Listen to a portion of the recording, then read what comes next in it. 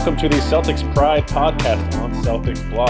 I am Adam Motenko. With me, as always, Josh Motenko, my twin brother. How's it going, Josh? It's going well, brother. Mike Minkoff with us. How's it going, Mike? Hey, how you guys doing? Doing well. We are talking about the state of the Celtics. They are down 2-1 after a big win against the Heat. We are going to discuss where they stand, how we view things at this point, whether we think the Celtics can beat the Heat in this playoff series, and then we are going to preview the Game 4 matchup on Wednesday at 8:30. This podcast, we're recording this Monday evening, and it'll be out Tuesday. Mike, I want to go to you first. You were not on the last pod when we did an instant reaction to Game 3. What did you think of Game 3 and of our thoughts afterwards? Yeah, so I couldn't make it. I had a prior engagement with sleep. I was sorry to miss it though. I listened the next morning. I loved your guys' discussion. I was so I both kind of shared some of your reactions and also came out on the other side. So I think the big one was, Josh, you were feeling not super positive and likening the Celtics. Basically, how the game ended made you feel. You said you would have felt the same basically if the Celtics won or lost based on the way the game kind of concluded and then letting the Heat get back into it. Am I characterizing right? Is that more or less on point? Like you didn't feel great. Correct. Yeah. Do you still feel that way, Josh? Yeah, no, I mean, it's not like it was a loss, right? We got the win. Like that matters. It matters in my psyche as well, right? But I don't feel any different than I did in the instant reaction pod. So it was definitely disappointing that the Celtics let the Heat get as close as they did at the end. Duncan Robinson started doing Duncan Robinson things. That guy's just an insane shooter. But I don't know. It's in the time that's elapsed since the game. I am feeling very good about the Celtics' chances for some reason in Game 4. Right now, I think at the end of the day, Game 3 confirmed that the Celtics are the more talented team. I think where I get a little uneasy is Miami obviously wasn't coming, full tilt in for the majority of Game 3, and we need to see that the Celtics can weather that storm of a full bore Miami Heat team, because the question that lingers, and this is what you guys touched on, is whether the Heat have kind of the unquestionable mental edge over the Celtics, and if that's going to remain enough to bring to pull them to pull things out over the Celtics.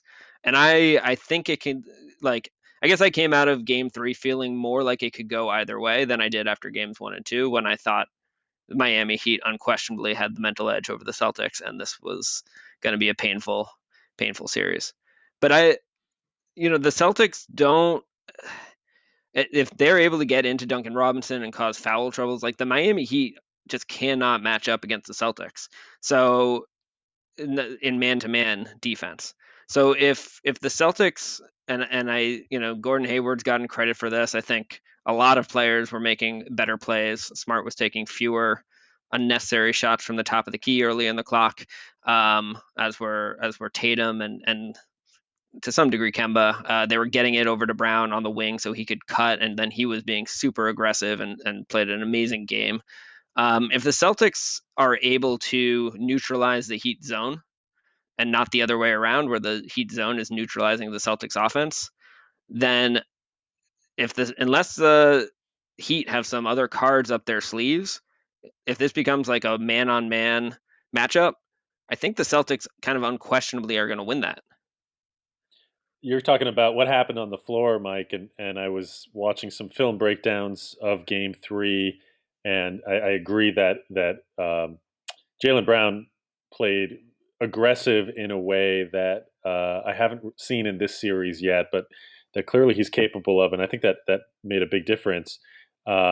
We also, the matchups looked a little bit different. They actually started Kemba on Jay Crowder. instead of on Goran Dragic with Marcus Smart guarding Goran Dragic, which really hindered. I mean, Dragic had a terrible game. He was like a negative 29 for the game, something ridiculous. And he played really well in games 1 and 2. I think that really shifted things for the Celtics. We discussed that kind of a matchup, trying to hide Kemba on Crowder in our preview episode. And I remember, Mike, I was a little concerned. And then you said, oh, no, if they want to throw it to Crowder in the post on Kemba, I'll take that every single time. And I completely agree with you. Yeah. So can I just pause? I mean, if you bringing this up, like, again, I'm like a schlub just talking on a podcast. It was obvious to me that Kemba Walker should not have been guarding Goran Dragic in game 1. How is that the choice that Brad Stevens made Yeah. for the first 2 games? Like that, I mean, look, we all love Brad Stevens, but that cost us that significantly contributed to costing us 2 games. Like, that's kind of inexcusable. And I don't, Kemba is the type of guy where he's not gonna tear apart a locker room if he gets an unfavorable defensive assignment that hurts his pride a little bit, right? He's not gonna throw a stink that's gonna like totally corrode the locker room. And Brad Stevens as a coach needs to be able to read the personality of the player, and make the decision that puts the team as early as possible in the best spot to win. Like, Marcus Smart on a really imposing offensive player should not be like a mid-series adjustment. You start the series with that one. I proposed Mhm. Jason Tatum. I still think that could have been an effective approach given how well Tatum did against Lowry. But yeah, I mean, I think you're spot on. I don't think it's an accident that you put Marcus Smart on Gordon Dragic, and he has by far his worst game of the series.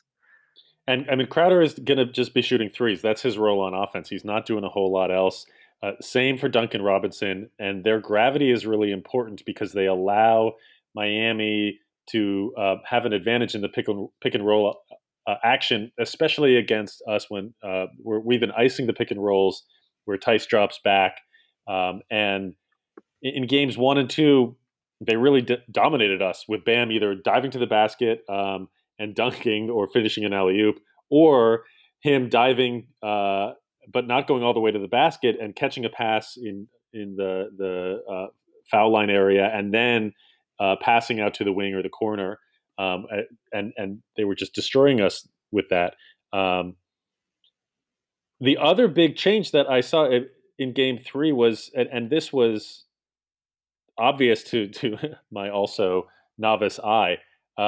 We took it to the paint, and I saw a stat that we had 60 points in the paint in Game 3, which is tied for the most in a playoff game in the last 20 years, according to ESPN, which is a So shocking stat.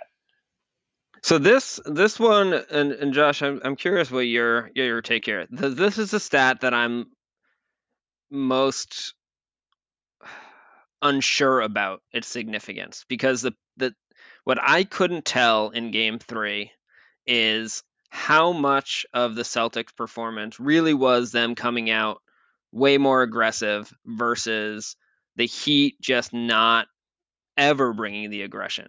Like, we saw maybe a minute or two, I felt like, it's aside from the last flurry by the Heat, but a minute or two of like actual gameplay through the first 3.5 quarters of the Heat, like starting to be a bit more intense and bring it, and then the Celtics kind of stopped a couple of the runs with some timely shots, notably most of the time by Kemba.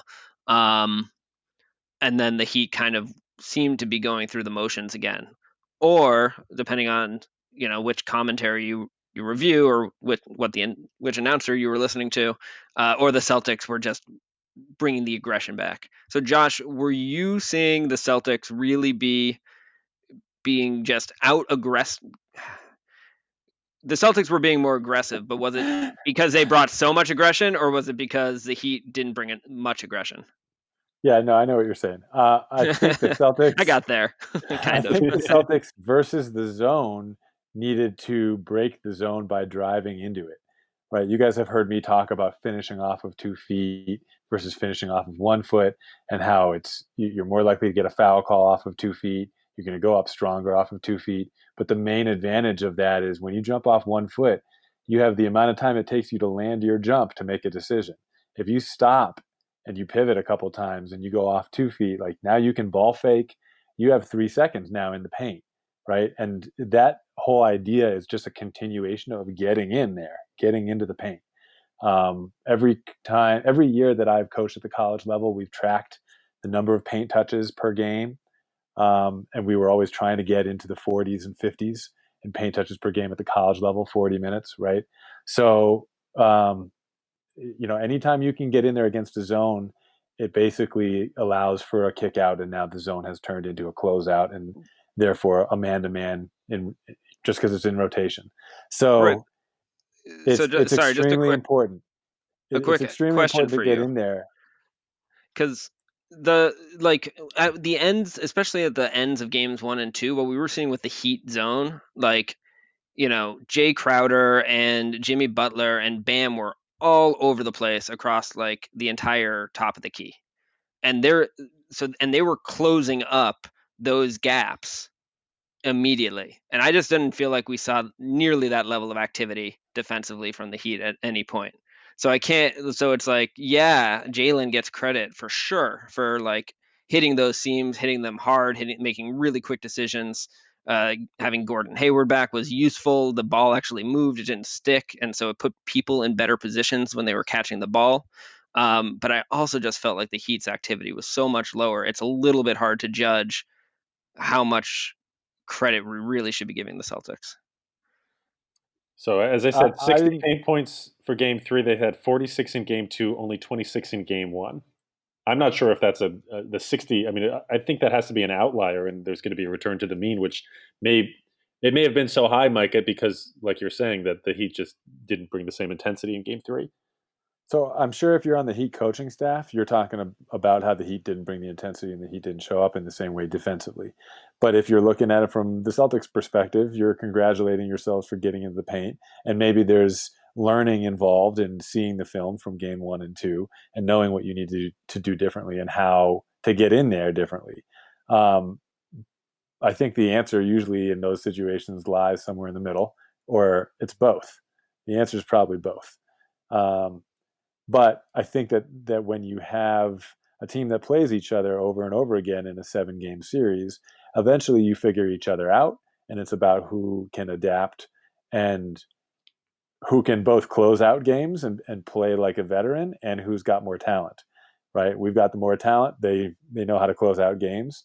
So I think we know what we're going to get from this series, which is going to be it's going to be a long series, and the Mike, you were talking about at the beginning of the pod how you could kind of see like in game three that we've got a shot now, and that we're the more talented team. Like game three revealed that for you, and I felt like I saw that at halftime of game one.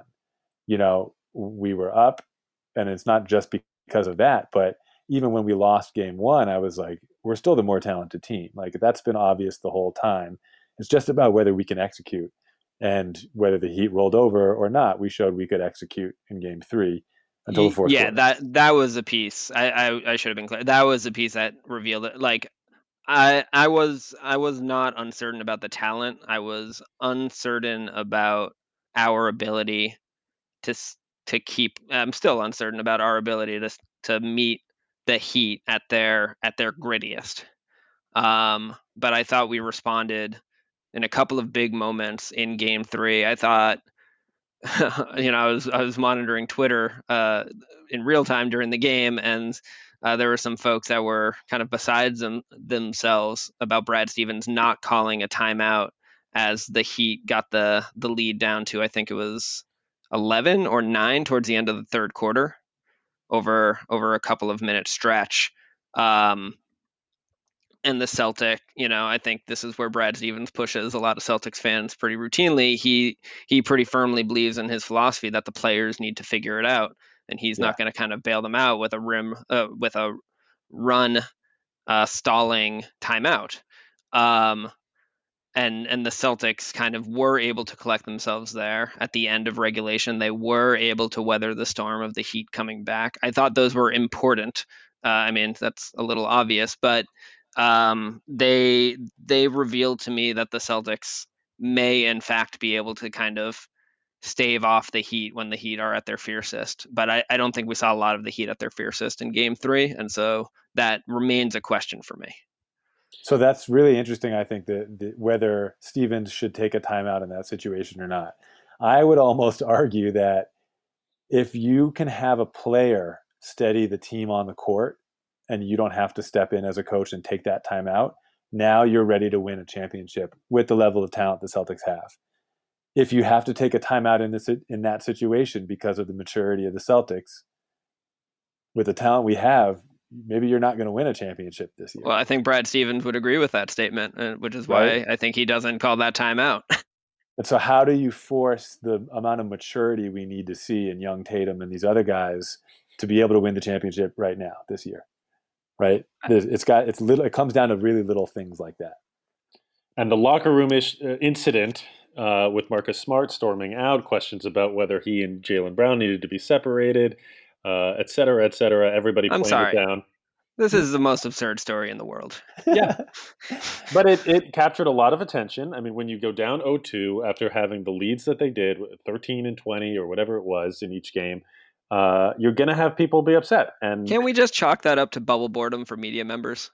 Yes, exactly. I wanted to potentially, say, and here's how I would phrase that, Mike. It's like these are people who've never been in a locker room. And so Right. they hear there's a fight in a locker room and someone comes out screaming and they're like, ooh, I mean, I don't it's work in ridiculous. a high stakes in an industry where the competitive stakes are nearly as high as the NBA, and I yell at my colleagues sometimes. Like, come on, like something goes the wrong way. You're tired. It just happened.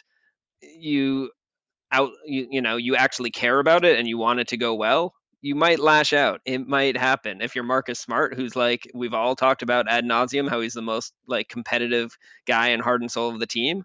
Yeah, it might be turned up to 11 in the famous words of Spinal Tap. But that's all good, and that like Jason Tatum. I mean, I thought everyone said the right things after, but I just found the story to be like just kind of cliche media overblowing things that really merit little attention. from a Adam, did you have something to add about it? I just want to say, from an HR perspective, Mike, it sounds like you are creating a hostile work environment for your employees, and I'd like to offer my consulting to you if you are willing to pay my fees. And I'll add that I think, Mike, you're a little difficult to work with. Yeah, yeah, I'm okay with that. I And mean, then no Motenko consulting services are of interest to me. I think that that locker room incident was totally overblown, but I want to come back to it because Marcus Smart finally spoke about it. He was the one important player in the middle of that didn't speak about it, and I do think that there is something to be said for the questions um, that were raised as a result of the incident about how well are the members of this team getting along? Why are they losing these leads in the way that they are? And do they have the grit and the focus that it requires to win a championship? Because the Heat does. They're showing it. Um, Toronto did, and we were able to overcome that with talent. But the Heat are going to keep coming and coming and coming, and we cannot back down. It's going to be who is able to withstand that. So, Josh, I mean, Mike. You mentioned that you feel better after Game 3 than Game 2 for obvious reasons. Josh, you sound pretty pessimistic. I just want to share a couple of stats. Wait, Adam, let me comment on what you said just now about like whether the team likes each other real quick. I can't remember who it was, but there was I believe a media member in the bubble who had been there since the beginning and was kind of talking about how well he saw all of the teams getting along and like the type of culture that they had in the bubble, and that there was a lot of teams in the bubble, Philly being like the main one or one of the most disgruntled of the teams May who have just been they Ben didn't want to Golliver. be there. Yeah, you heard that too, maybe. Yeah. Um, and that the two teams from the Eastern Conference that were the most together and seemed like they actually wanted to be there were the Heat and the Celtics. So Unsurprising that they are. I think that's evidence towards the Celtics chemistry being what we think it is. Yep. And we'll come back to this. I just want to share a couple of things to combat your pessimism, Josh, courtesy of Sean Grandy, that I think are are some positive signs. So number one, he tweeted out that it's worth reminding everybody that the last two Eastern Conference champions, Toronto in 2019 and Cleveland in 2018, were both down 0-2 in the conference finals, and they came back to win. There you go, Sean Grandy. I like it. Secondarily, Josh, do you know the percentage of time in these three games that Boston has held the lead?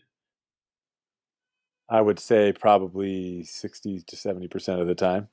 75% of the time, Boston has had the lead. Miami's only had it for 20. I heard that we've had the lead or we've won the first half in like the last 7 or 9 games in a row or something like that Mm-hmm. too. Mm-hmm. So both are signs that the Celtics are not out because they dropped the first two games. I mean, that 75% of the time that they've had the lead, if we can just overcome this taking our foot off the gas issue, we'll be fine in this series. I want to share a few things related to this group that we've seen after game two and then after game three, and if you'll let me, I'll just kind of take a pause after each one, and in case you guys want to jump in. But there's a number of different things I want to mention that relate to Celtics pride and my pride for this group. Sound good? Let's do it.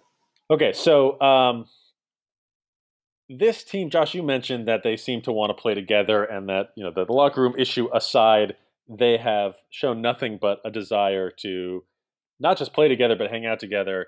Um, and there are a number of things that have been an indication um, of how I feel about this team. And really, at this point, I mean, we said this season was a bridge year, a growth year, that we did not expect them to contend for a championship despite what's happening now. And I'm just choosing to love this team for where they're at now and how they're playing. So Brad Stevens said after the game, I told staff, this is game three, I told the staff and some of the players before this game that the result doesn't really matter to me. It's more about like, what are we going to show ourselves to be? And I thought that we were a really special group, a really good group. And the first time we were pushed to more emotions that challenged us, we got better, and that's encouraging. It just took a bunch of good people committed to each other. There's no special talks or rah-rah speeches. It's who you have in the locker room and are they committed to each other? Everyone gets pushed to emotions in sports. I was curious what would happen tonight, but I didn't have much doubt. This group has some really good character. Any responses to that? Reactions? No, I mean, I think, well, aside from again thinking that kind of the story in and of itself was a little overblown, I agree. I think you, when you get pushed, um when people get frustrated if things don't go the way you want them, it's how you respond, how you react in the aftermath. I mean, you know, Marcus Smart is what, 24, 25? Jaylen Brown is 23. Jason Tatum is 22. If you look at the way they've answered questions and the response, it's not that they're just not avoiding the issue. Their answers are dripping with maturity, like Mm-hmm. emotional maturity, sophistication, character. Like it's just awesome. I I can't remember. I think Jaylen Brown said, he said something along the lines of, when talking about Marcus Smart, he's like, I love him. We love him for who he is. And I don't remember exactly what the preceding descriptor was, but obviously it was talking about his passion and his, kind of his energy and fire. Um, I've got some quotes here if you want to hear them. if you've got that one at the ready, fire it away. But just to cap the point, it's I think you can't you I'm I find myself just deeply appreciating the kind of emotional maturity and character and poise of especially those three. I think Jaylen Brown like gets the kind of A+++ gold star. He's just kind of transcendental on that front in my eyes. Um, Jason Tatum has a different type of kind of emotional maturity and general maturity for his age, but it doesn't quite connect to team culture and leadership in quite the same way for me. And then Marcus Smart, is a little more volatile, but his character is unquestionable. And so 95% of the players and teams in basketball have the opposite issue. You're taking people who know what to do on the court and know how to win games, and you're trying to get them to evolve emotionally and in terms of their emotional intelligence and that type of maturity. Um, and their identity comes, into play there as well. And however, like those teams may be more likely to have a fight in the locker room after the game or a fight in practice. I feel like with our team, like there probably weren't many fights, if any, in practice throughout the year. And I look at it from a different angle as well, as like this isn't like in the Celtics facility that this is going on, or even in an NBA arena. Like if things were thrown and broken in that room, like you're in a hotel. Like you're not in your own space. You're paying for what you broke. You're ashamed of that. You got to go apologize to somebody. Like you're in a public place in a certain sense. Um, and I think it's good for high intellect, high character teams to be like feisty enough and gritty enough to maybe come to blows or to have an issue like that in the locker room. I think it says something, because often with those types of high maturity, high intellect athletes, you're not dealing with guys who are also ready to fight and going to stand up for themselves in that kind of a way, because they're smarter than that. So it's just an interesting mix, and we're just waiting for these young guys to mature with their IQ on the court. So let me throw a few things at you guys that a few examples of uh, this character that this team shows, as well as some positive signs. So first and foremost, Gordon Hayward is back, and he can only get better from here in terms of his ability to play in a comfortable way in these games with more energy. After the game, he said, "It felt weird to be out there. I just tried to impact our team in winning ways, whatever I can do." First 5 minutes, I was gassed. I'm extremely tired right now, and my ankle is pretty sore. I think that he's only this rest, these 3 4 days rest are going to be huge for him. He played 31 minutes, which was probably more than they expected, but we needed him. He was such a steadying presence for us. I love that he's coming off the bench because he's able to help. That's the weakest part of this team, and he's able to help steady us at a time when we tend to struggle the most.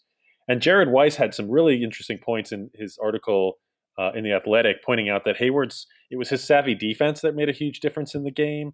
He has the ability to guard one player while hedging to help in multiple facets. He's thinking 1 to 2 passes ahead. He's helping on mismatches, which while still being able to recover quickly to his guy. He guarded Adebayo when Cantor was in the game, so that he could then switch off of Adebayo, and there would still be a defender, Cantor, waiting for Adebayo when he went rim running. He picked up Kemba Walker multiple times. Kemba slipped on the floor, on a wet spot on the floor a couple of times, and then there was a mouse in the house situation. And he's just playing with this savvy that even though he was likely slowed because of the ankle and because of his wind, his counting stats were not that impressive, but he just made a huge difference in this series. And on Hayward, Kemba Walker said uh, that his return changes a lot because he's able to guard a lot of different guys, which helps us, and he's big for us on both ends of the floor. Like I said, and I can't say it enough, we really missed him physically, and we missed his voice, his presence. It was really good to have him back. Young Tatum on Hayward said, "It's crazy that anyone would think we're better without him. We're so much better when he's out there and so much more dynamic, so much more versatile when he's out there. So it felt great to have the full team back. He played great in his first game, and he's going to continue to get better, get his feel back. So to have him back is everything." He later said, also on Hayward, his decision making, his ability to make plays for others and for himself, it just opens up the floor so much more. They've got to respect him. So it's just having a bunch of guys out there that you really can't help off of, because everybody can shoot, knock down shots, make plays. I think it makes it tough. Jaylen Brown said just having an extra guy who can make plays was huge for us. He had some big plays during this game, and he's only going to continue to grow. Um, and I thought Tatum, who has been struggling throughout this series, despite a really good stat line last game, he he seems to be pressing to me, but in this and struggling with his outside shot. But in Game 3, he went back to the passing that he displayed in the Toronto series, which has really been just another leap for him over the last month or two. Him showing cross court passes, making reads, and going to the second or third option. So let me pause there. In the first half. That's That right. was one thing that didn't come up in the conversation you guys had in the immediate aftermath. But so Tatum had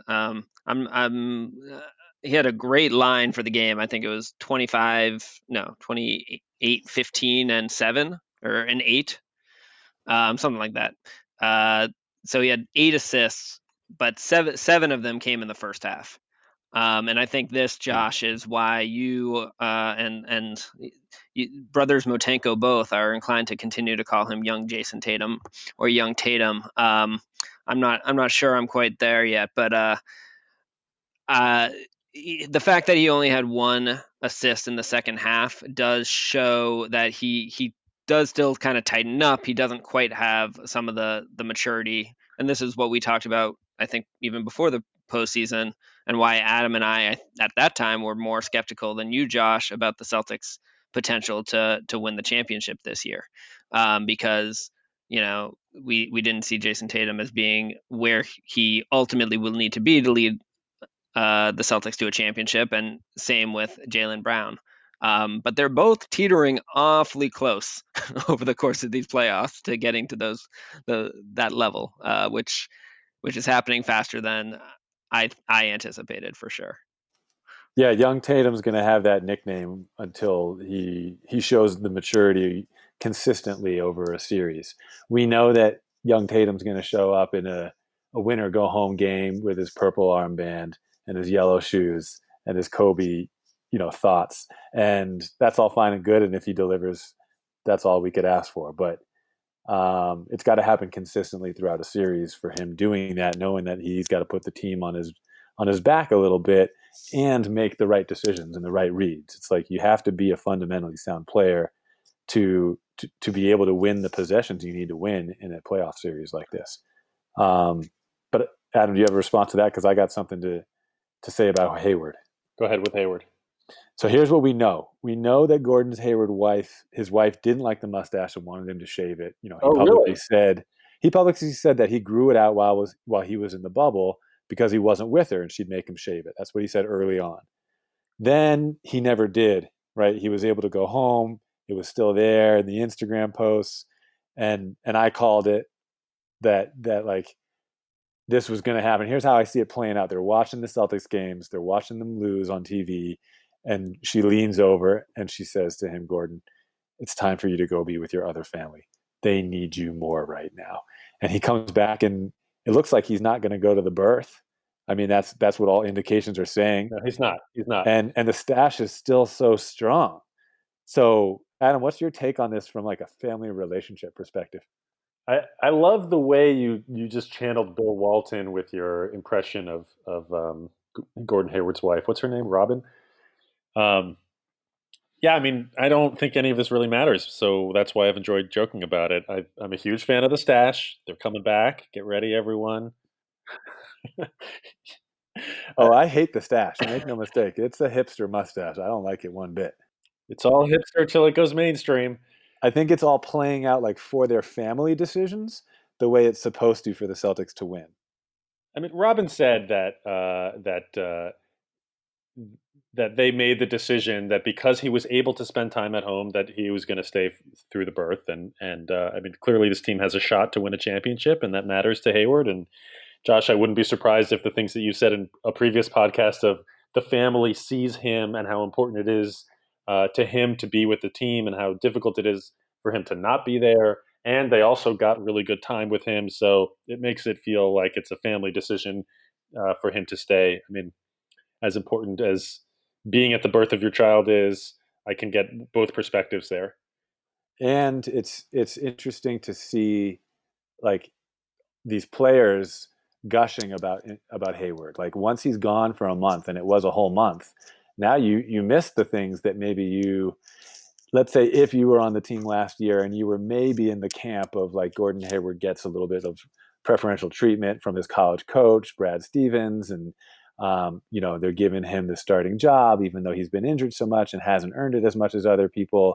Like, if any of that has carried over and anyone is the slightest bit bitter, missing him for a month when you really need him, and then he comes back and you see how steadying he could be with such a minuscule stat line, that's pretty cool too. I think we Josh, don't know what we have until it's gone.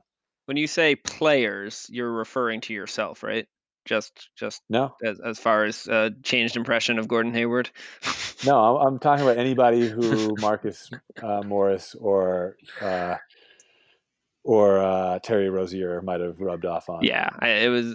Yeah, I definitely think those were. Well, I think Rozier in particular was leading the charge on the team last year and complaining about Hayward. He was pretty open about that when he did his postseason circuit on like ESPN. But And um, I actually think those dudes had a point. I think Gordon Hayward was getting some preferential treatment, Yeah, and I do think he should come off the bench right now.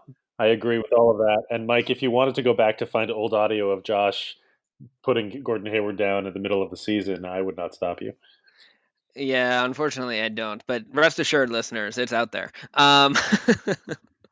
But the one I would say, I mean, I've always been not like super high on Gordon, but I've been pretty positive on him, and I think it even just watching like it was pretty revelatory, at least against this Heat team and this zone defense, just how much more smoothly the offense flowed and the ball moved, and there's only so much watching Shemi Ojale in high leverage playoff games that a Celtics fan can take.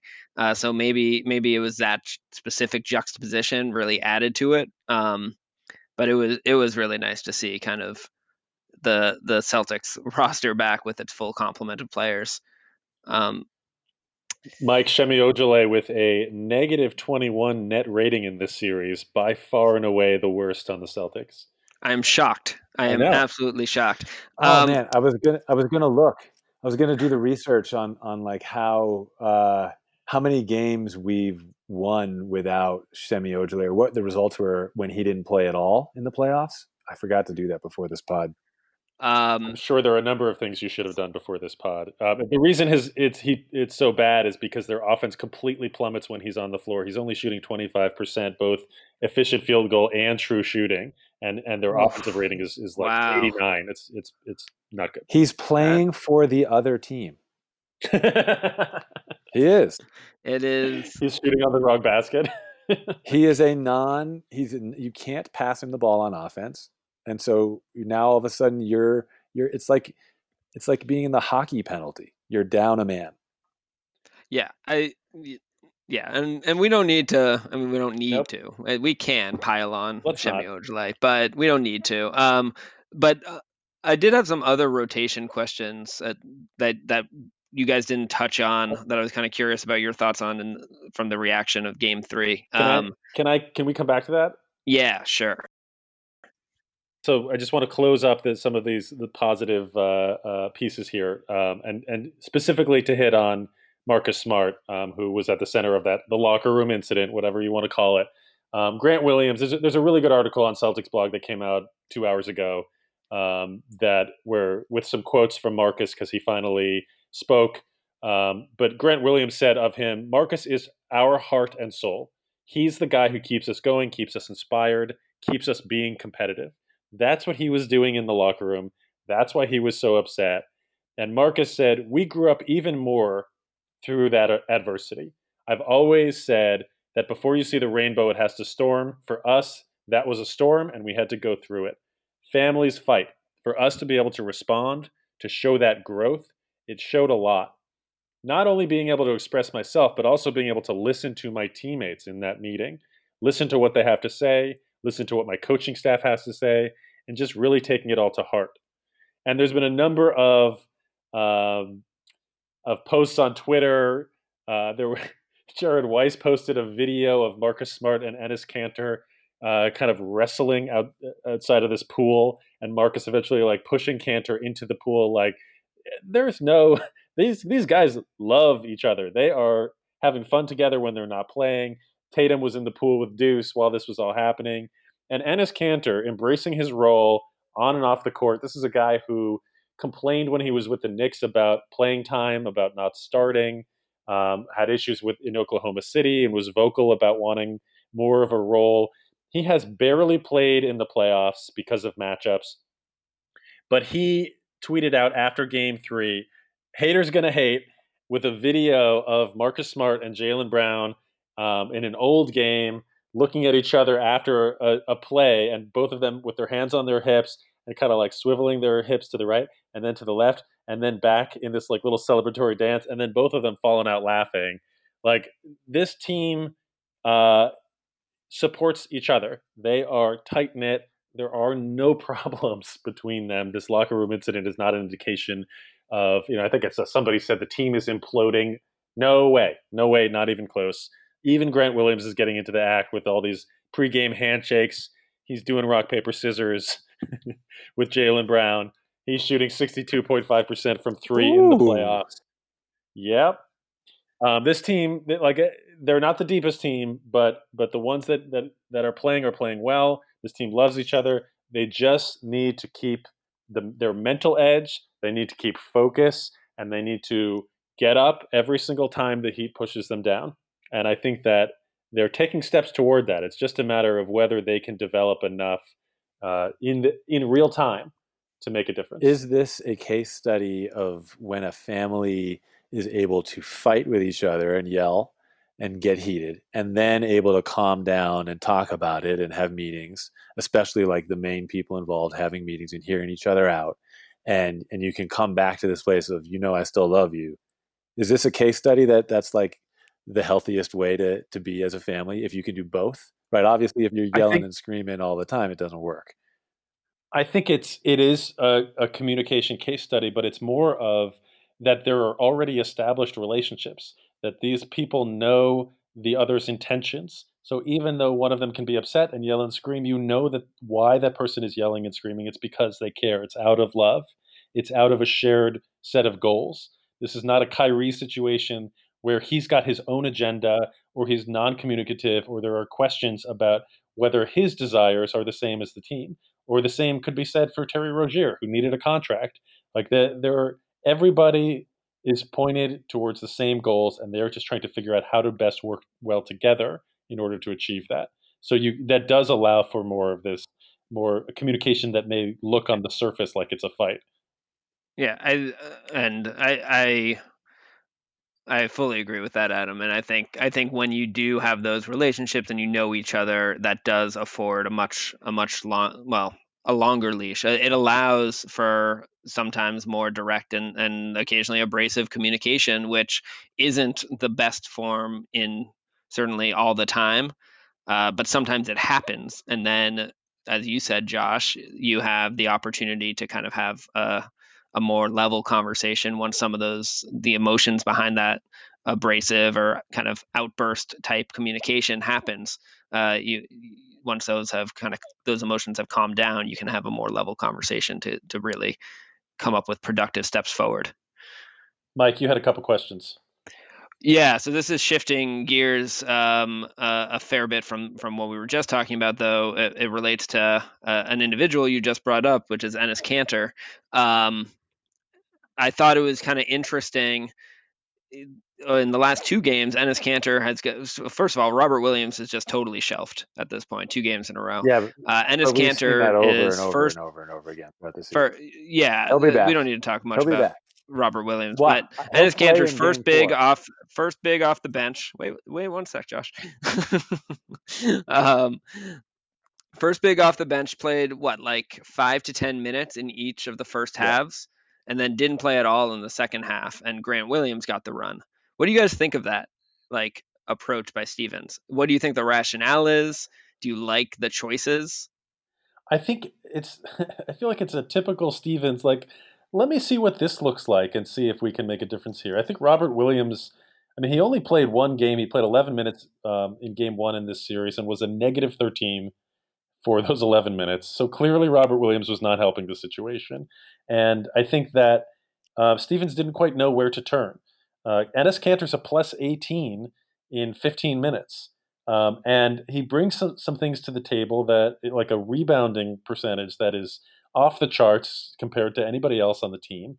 And he gives them a different look. And if you can cover up his defensive inefficiencies, then which Hayward played a huge role in, and I talked about that, then I think you can play him a little bit. Do you Um, do you think but he should have played in the second half at all No, of no. game Listen. three? So this is above my this head, is so go this ahead, is Josh. this is so clear to me. The trend in the NBA is you go small at the end of games. So in the second half, you're not going to play the big man who's big. You're going to go small, and you need to play the guy to close out the games who you trust the most. And it's only a matter of time before that's Grant Williams. I feel like he's already the most trusted person, but he's a rookie, so there was this debate even happening. If Do this you was think that's year, what it is? yeah, I've been trying to figure no, it that's out because exactly I'm what it like, is. Draymond Green. Did you guys see this tweet by Draymond Green? Yeah, Green tweeted out. He's like, Brad Stevens has got to start Grant Williams.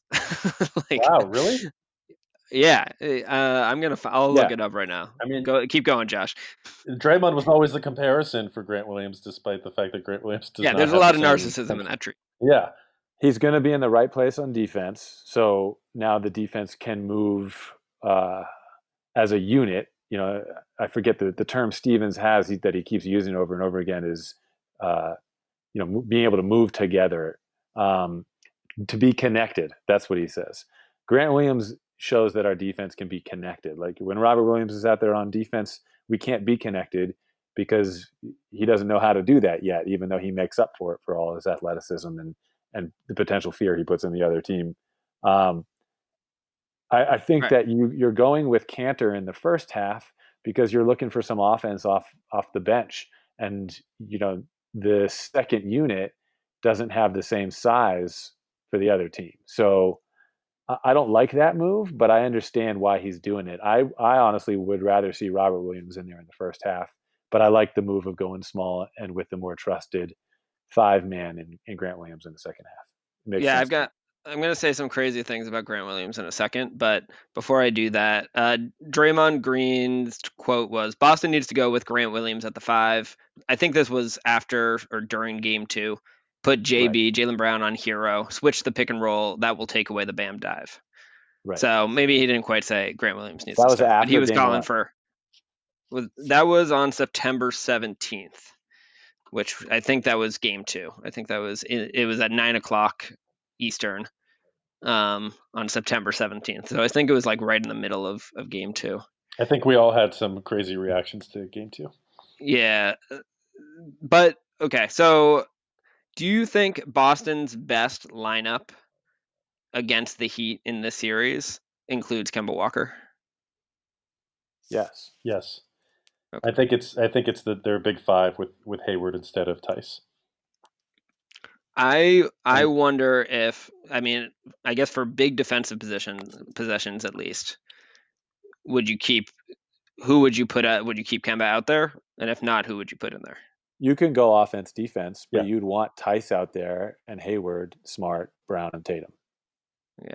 I wonder if against this team, Grant Williams might be a better option for full switchability than Tice. The only thing Grant Williams has over Tice is that he's not going to get fouls called on him, like in an inordinate rate that Tice will. Like in theory, Tice is who you'd rather have, but he's going to pick up the foul, so maybe that's the only reason you'd want Grant Williams. I think what Grant Williams has over Tice, look, Tice is really, really, really freaking good. But I think Grant Williams has, and this is where the comparison to Draymond fits the most, in my opinion, aside from just generally being a bit undersized, is like truly elite anticipation. Like he reads the floor, his basketball IQ, his floor IQ is exceptional. And I think when you have a super switchy defense, you need really really high IQ players that have enough of the physical skills and mobility um, to complement their ability to read the floor faster than most other people on the court. So I do hope he kind of keeps getting more run, though I think he did not have a very good plus minus in game three, but I think that was a bit incidental. any other questions about the rotation, Mike? I think that was all of them. Josh, No, do you know who leads the team in deflections per minute by a wide margin No, in this series? no. Brad Wanamaker. Hey, Significant margin. actually, one other. This isn't really a question. It's just a moment a moment of silence for Romeo Langford's postseason. Is it over? I don't know if it is, but that 1 minute or like 51 seconds of run he got in game two was a bit bittersweet to say the least. Uh, Josh, were you super stoked to see him get off the bench, get on the floor, and then super sad to watch him immediately pull oh my that God, yeah. abductor? It was so upsetting. I Well, was and like, I mean, my eyebrows were raised for 2 minutes straight when he was out there, or 81 seconds, and then he got pulled, and I'm like, what? Like after all of this, why would you put him in that situation as such a surprise? And then why would you pull him? And no, he didn't obviously get we got pulled. the news. Oh Obviously yeah, we got the okay, news, but in real time we didn't know he was injured right away. Um, right. yeah, it's sad, but it's also like if you're me, you're going to play him earlier in the playoffs and really make him a part of the rotation, and you insert him. I don't know. I think it's a karma thing. Like you used him at Uh the oh, wrong time and he got we're injured going again. there. We're going I there. don't want to go there. I actually don't want to go there. This Okay, pod's okay. going way too well for that take. We can hide that take until it needs to be I said. I Until appreciate another that loss. self restraint. Marcus Smart really taking to heart the the feedback from that intense post game two conversation.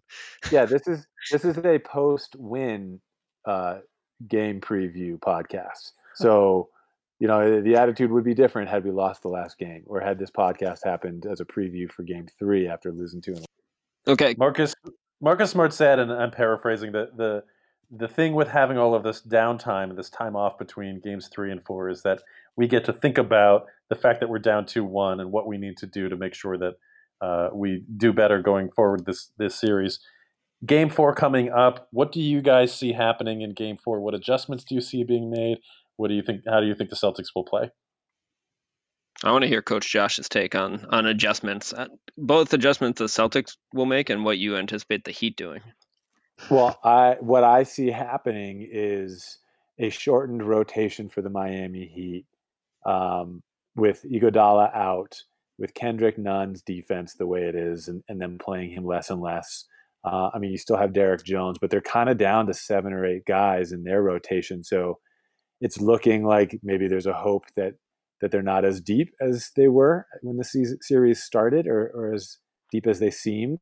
Um, and I think that with my green colored Celtics pride glasses on, I'm seeing a lead that we get in the first half, like we've been doing, that we are able to keep, even with extra guys on the Heat hitting threes that didn't last game, like even with Goran Dragic hitting a better percentage, and the non Tyler Hero, Jay Crowder, Duncan Robinson trio, who's always going to show up from 3 point line, it seems. That's the difference in the last game, I think, from the Heat not being able to come back, is those other guys outside of their top three were not hitting threes. So even with full force, I see the Celtics pulling one out and showing the maturity that I've been wanting them to show. What happened in the last 20 minutes? You went from pessimism. Well, the Game 3 was a win, but it felt like a loss. This team doesn't have it. Now you think they're going to win Game 4? No, I'm trying to be optimistic. I'm trying to be positive, so that, I mean, when I look in the past, I see nothing different. I'm not. It's not like I'm looking at last game more positively. I'm looking at the future positively. We don't. I see that as a good role here on this pod. We don't need you to fake it. You be you. No masks here. No, I'm not. Look, I moved away from Boston close to 15 years ago now to live on the West Coast, and I no longer have that. No matter what happens, I just have this weird feeling that Boston's going to lose. Boston feeling that a lot of you Boston people still have. No, they don't have. We don't have it anymore, Josh. Too many championships in this town while you've been gone. The expectation is to win now. That's not what I've seen on the blog, in the forums, and all over that blog. There's people hating Stevens, ready to fire him. There's people who are thinking the worst about the future. Mike, what do you see happening in Game 4? Speaking of shortened rotations, I expect the Celtics I expect the Celtics to likewise keep things pretty tight. I'm expecting that we're going to see a similar but slightly better version of Gordon Hayward. Um, I'm really curious to see how much zone the Miami Heat are going to throw at the Celtics, how early they're going to go to zone defensively. Nor they haven't been starting out the game that way in the last few games. They did go to it for a bit, not too far into the first half, and then they definitely went into it in the second half in game three. But the Celtics were really effective at finding holes. I want to see, obviously, if that trend continues. And I'm not sure why it wouldn't. Jay Crowder had a mysterious comment saying there are going to be a lot of adjustments from the Heat going into game four.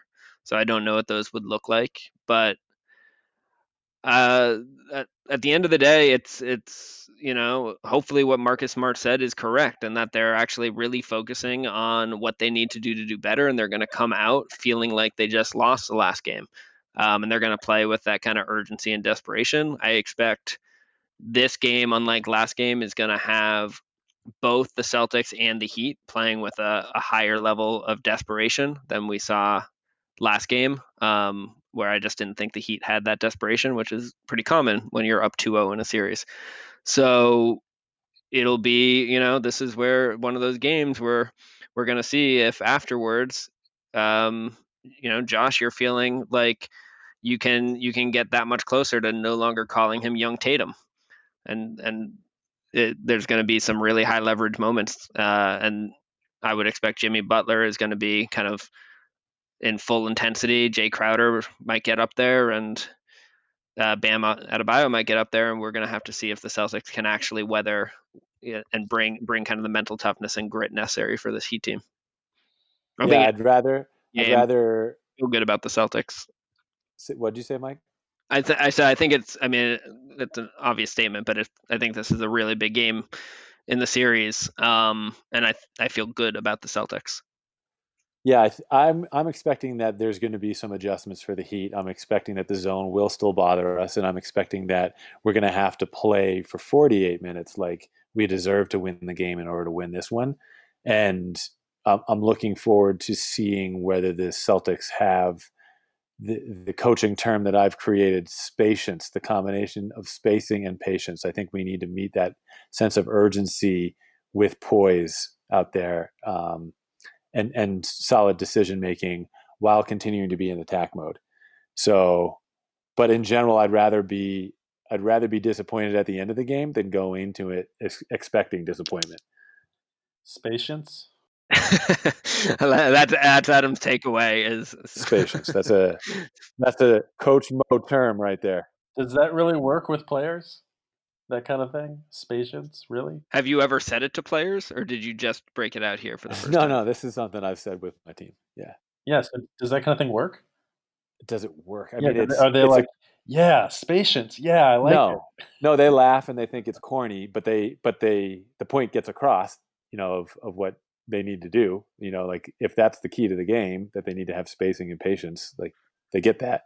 But yeah, they think I'm corny. So you do not have former players with patience tattooed across like their inner forearm or anything. No.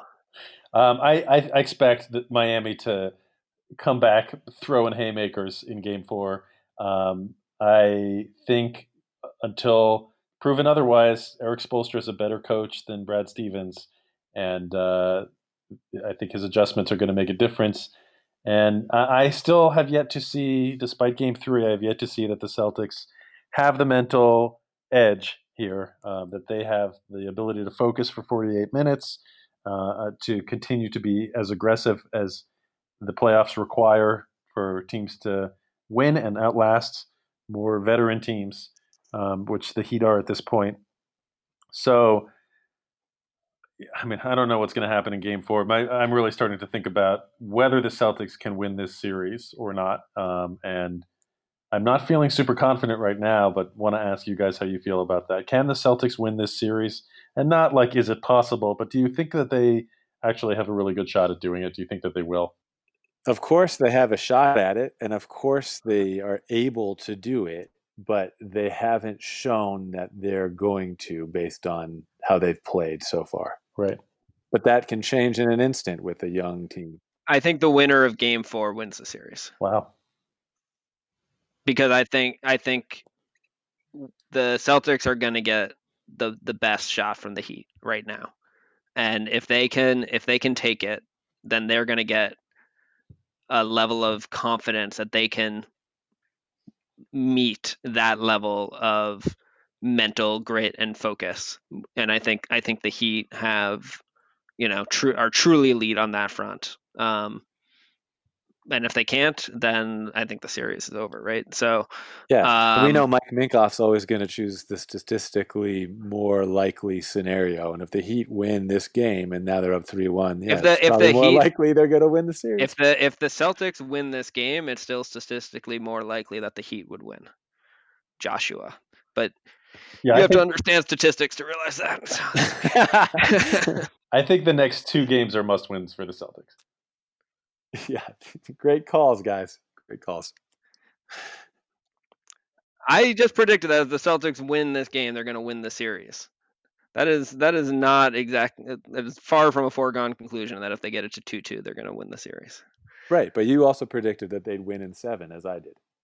Josh, any big theories you want to share? No, I'm holding my hot take theory for either after a loss or for another pod, because this one's going too smoothly so far. It's too positive. I don't want to take it down. Apologies. Yeah, it's too crazy for this one. I caught it in the draft notes. Yeah, it's out there. All right, well, keep listening, and maybe if we're lucky, the Celtics will lose, and then Josh can share his hot take. No, expect the best for the Celtics, for your family, and for everything going on in this crazy world of COVID right now. It's one thing after another. So expect the best. Keep that positive attitude. That's what we need to do, especially as Boston sports fans. All right, we will have instant reactions to, I believe, the next 2 games. So keep listening. Thanks for listening to this one, everyone.